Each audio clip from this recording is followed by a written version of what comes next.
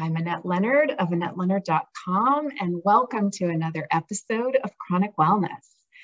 I am thrilled today to welcome my guest, Mike Murray, who grew up in Massachusetts, and he retired at 43 after he and his two business partners built a solid and successful company. He's married and has three grown children. He is a self-described avid outdoorsman. And after 3 years of body pain and hip replacement and endless doctor's appointments, he uncovered the emotional root to his suffering and the deep connection between the mind and body. He's documented his journey in an engaging new book, My Pain Body Solution, a journey to the other side of suffering. Welcome, Mike, and thank you so much for joining me. I can't tell you how thoroughly I enjoyed your book. You are a gifted storyteller, and your self-reflecting humor, as well as your willingness to share in such an honest, raw, and in-the-moment way, was as engaging as it was instructive. I'm thrilled to have you on this podcast, and even more excited for how many people may read your book and the potential it has to help and heal. Wow, that's quite your introduction. Thank you very much. And I'm thrilled to be here. And I would say that 4 years ago, before all this started for me, I would never find myself on a podcast like this. So, you know, I feel like my journey is a true gift, and it's introducing me to people I would have never talked to before, and that was one of the gifts that I've received through this journey. So it's great to be here, and I'm looking forward to talking. Excellent. Well, let's dig right in. So the book opens at the start of ski season in 2016-17, and at the time you were 52 and had been retired for a bit more than a decade. You and your wife had a child at home and two away at college, and you live in New Hampshire and have condo where you ski in Wyoming and vacation, hike, fish, enjoy the great outdoors.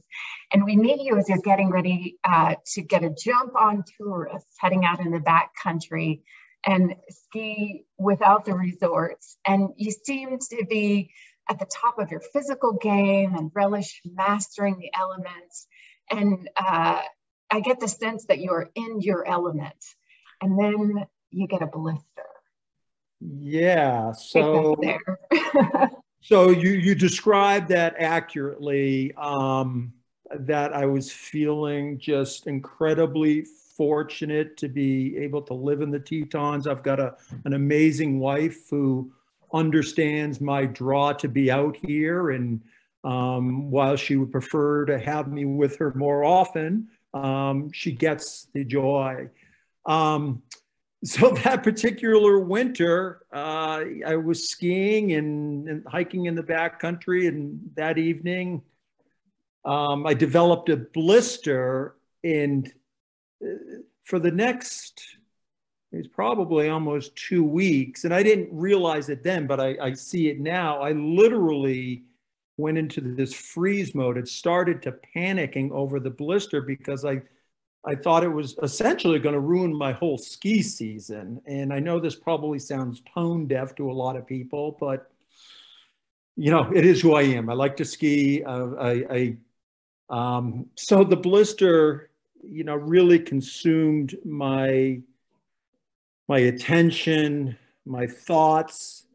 After about a couple of weeks, the blister healed. I didn't miss any time in the mountains. And then shortly later, I developed a hamstring pull that I really couldn't put my finger on it.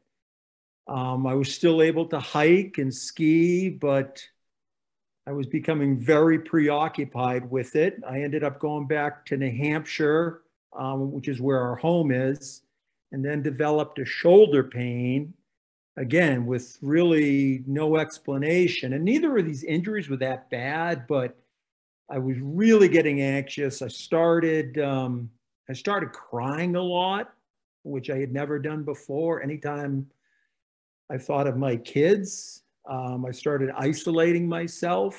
I was still able to exercise, but, you know, I just had a lot of fear, and I didn't know it was fear then, but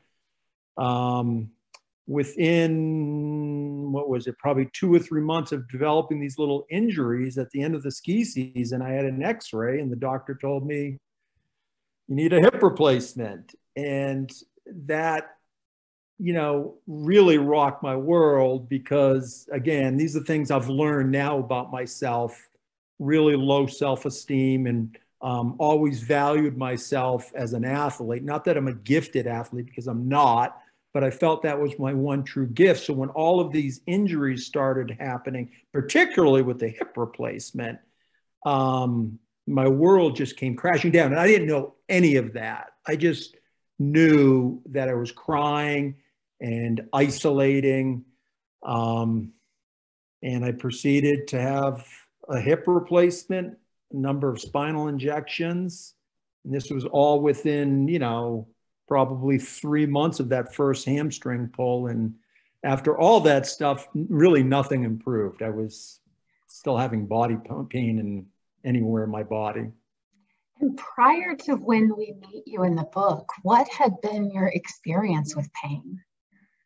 So I've been relatively healthy. And I've had a few operations, but those are more of like an ACL or a broken bone. So I was relatively healthy, except, again, here's something else I discovered 10 years earlier. As soon as I retired, I developed shoulder pain in both shoulders, just out of the blue.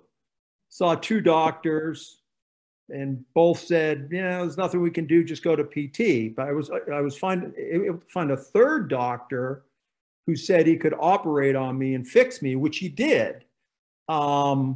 So looking back now, what I've learned, I believe those shoulder surgeries I had 10 years ago were really a mind-body condition. But other than that, I've been relatively healthy and being able to be active. Mm-hmm, mm-hmm. So very quickly, things evolve, as you say. You're in PT, you had a hip replacement, you're wanting to isolate more and more.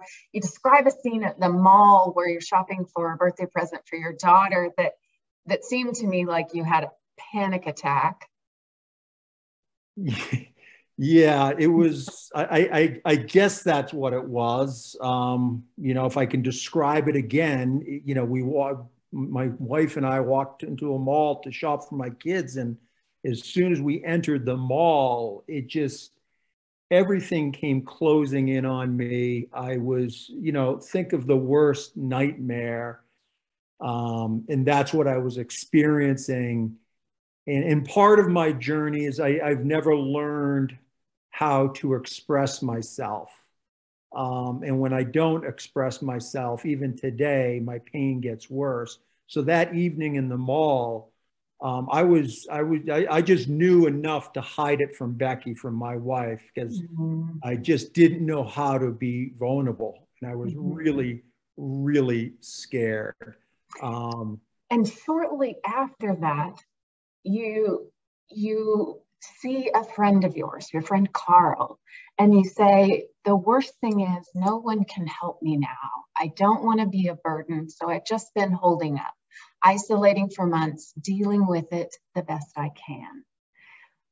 What about you, or about that relationship with Carl, or about that moment allowed you to have that courage, or to just open and be just a little vulnerable with him right then?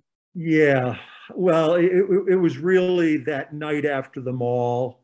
I kind of convinced myself that I didn't deserve to be happy. I didn't deserve to be happy until I was pain-free, which is really, even saying that now, I have a hard time even rationalizing what that means. I want to just pause on that for a moment, because I bet there are a lot of other people that unknowingly have that belief. So I'm sorry to interrupt you, but you didn't believe that you deserved to be happy until you were pain-free.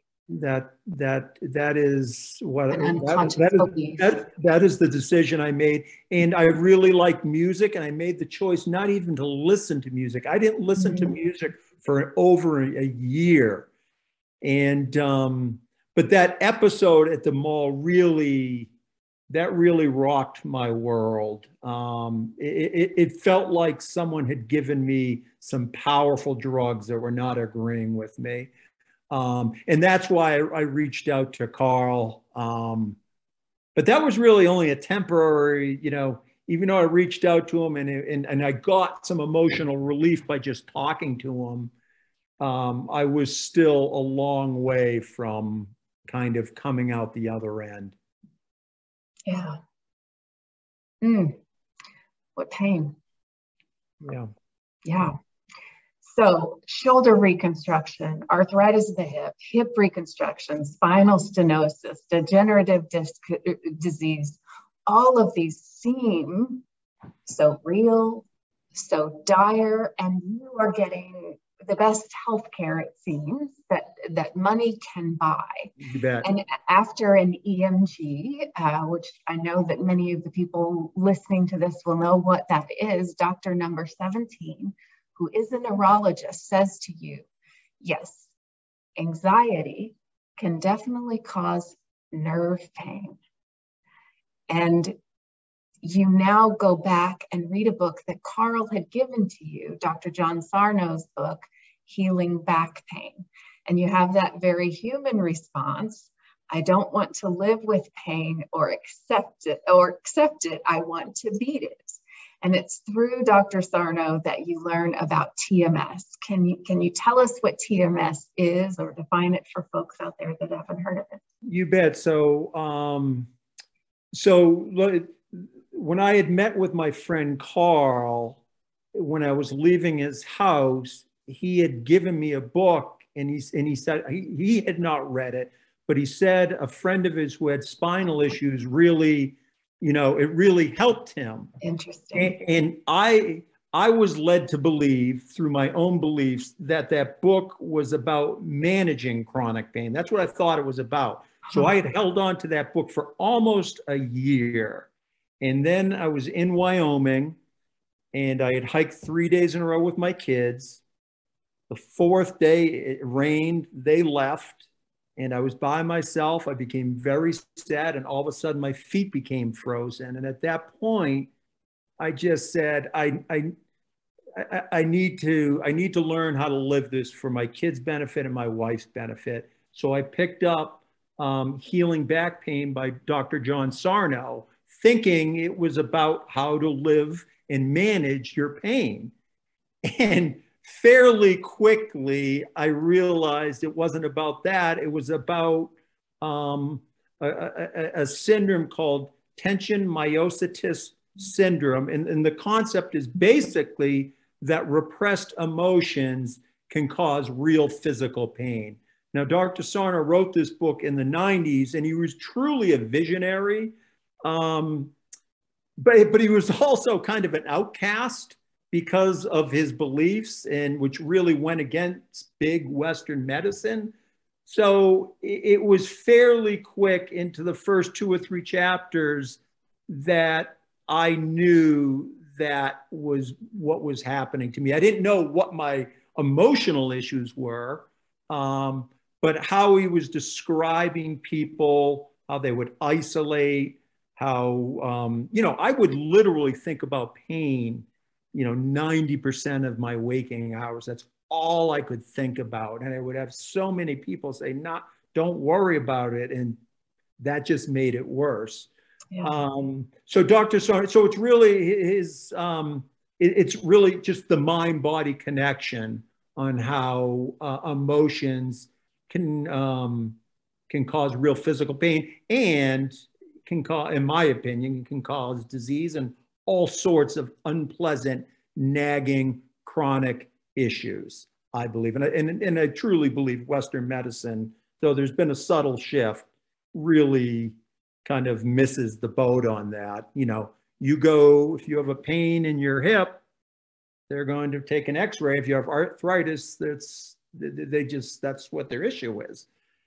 So picking that book up, I had seen 17 doctors, not including the doctors that I had follow-up appointments, and that all happened a year and a half. And since I picked up that book, I haven't seen another orthopedist since that time. And that was really the beginning of my journey. But his theory was all you need to do is read my book and understand it's your brain that is creating the pain. The pain is very real, but there's really no damage. And Sarno believed that arthritis is just kind of like wrinkles, but on the inside.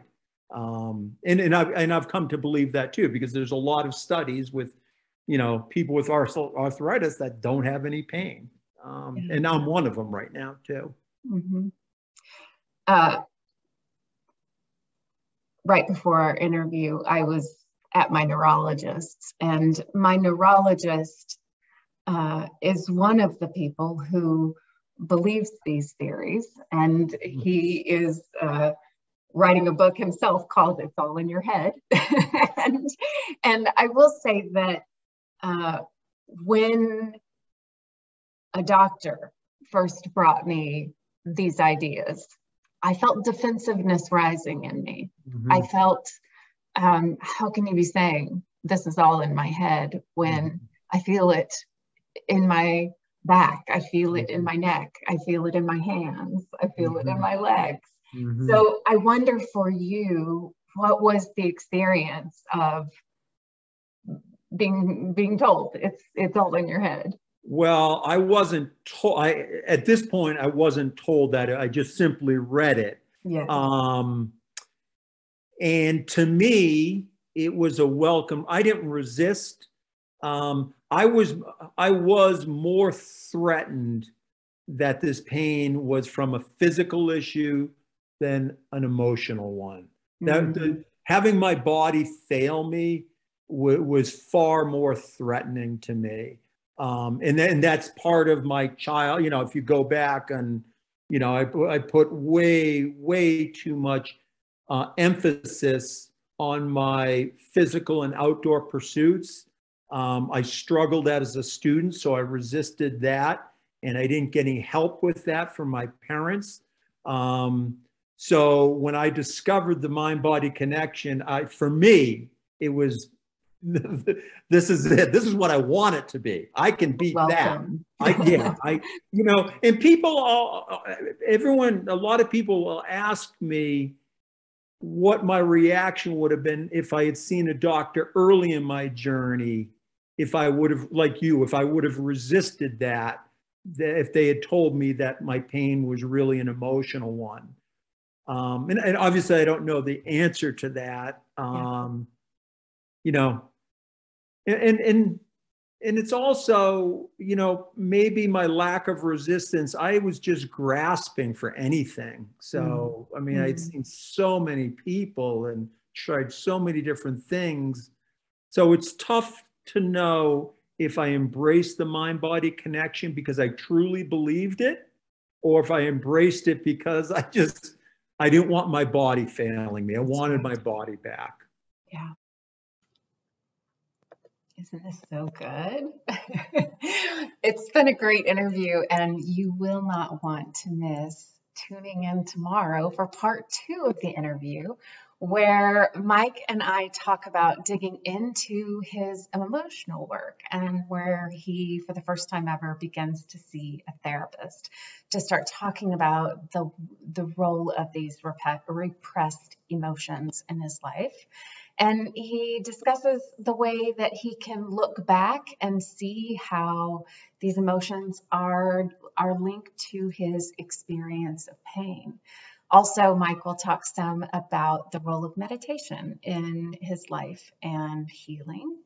And I want to highlight My Pain Body Solution. This is Mike's book, and it is such a good read. So if you do not already have a copy, go get one. And if you are interested in winning a copy of this book, go down to the bottom of show notes wherever you are watching or listening, all the way to the bottom, and you will see detailed instructions on how you can win a copy. You can also find the instructions on my Instagram feed at the Annette Leonard, where you see the picture of Mike's book. And I will be giving away a copy on July 5th. So don't miss your chance to enter to win up to 3 times a copy of Mike's book. And tune in tomorrow for part 2 of the interview continued. Thanks so much. See you there.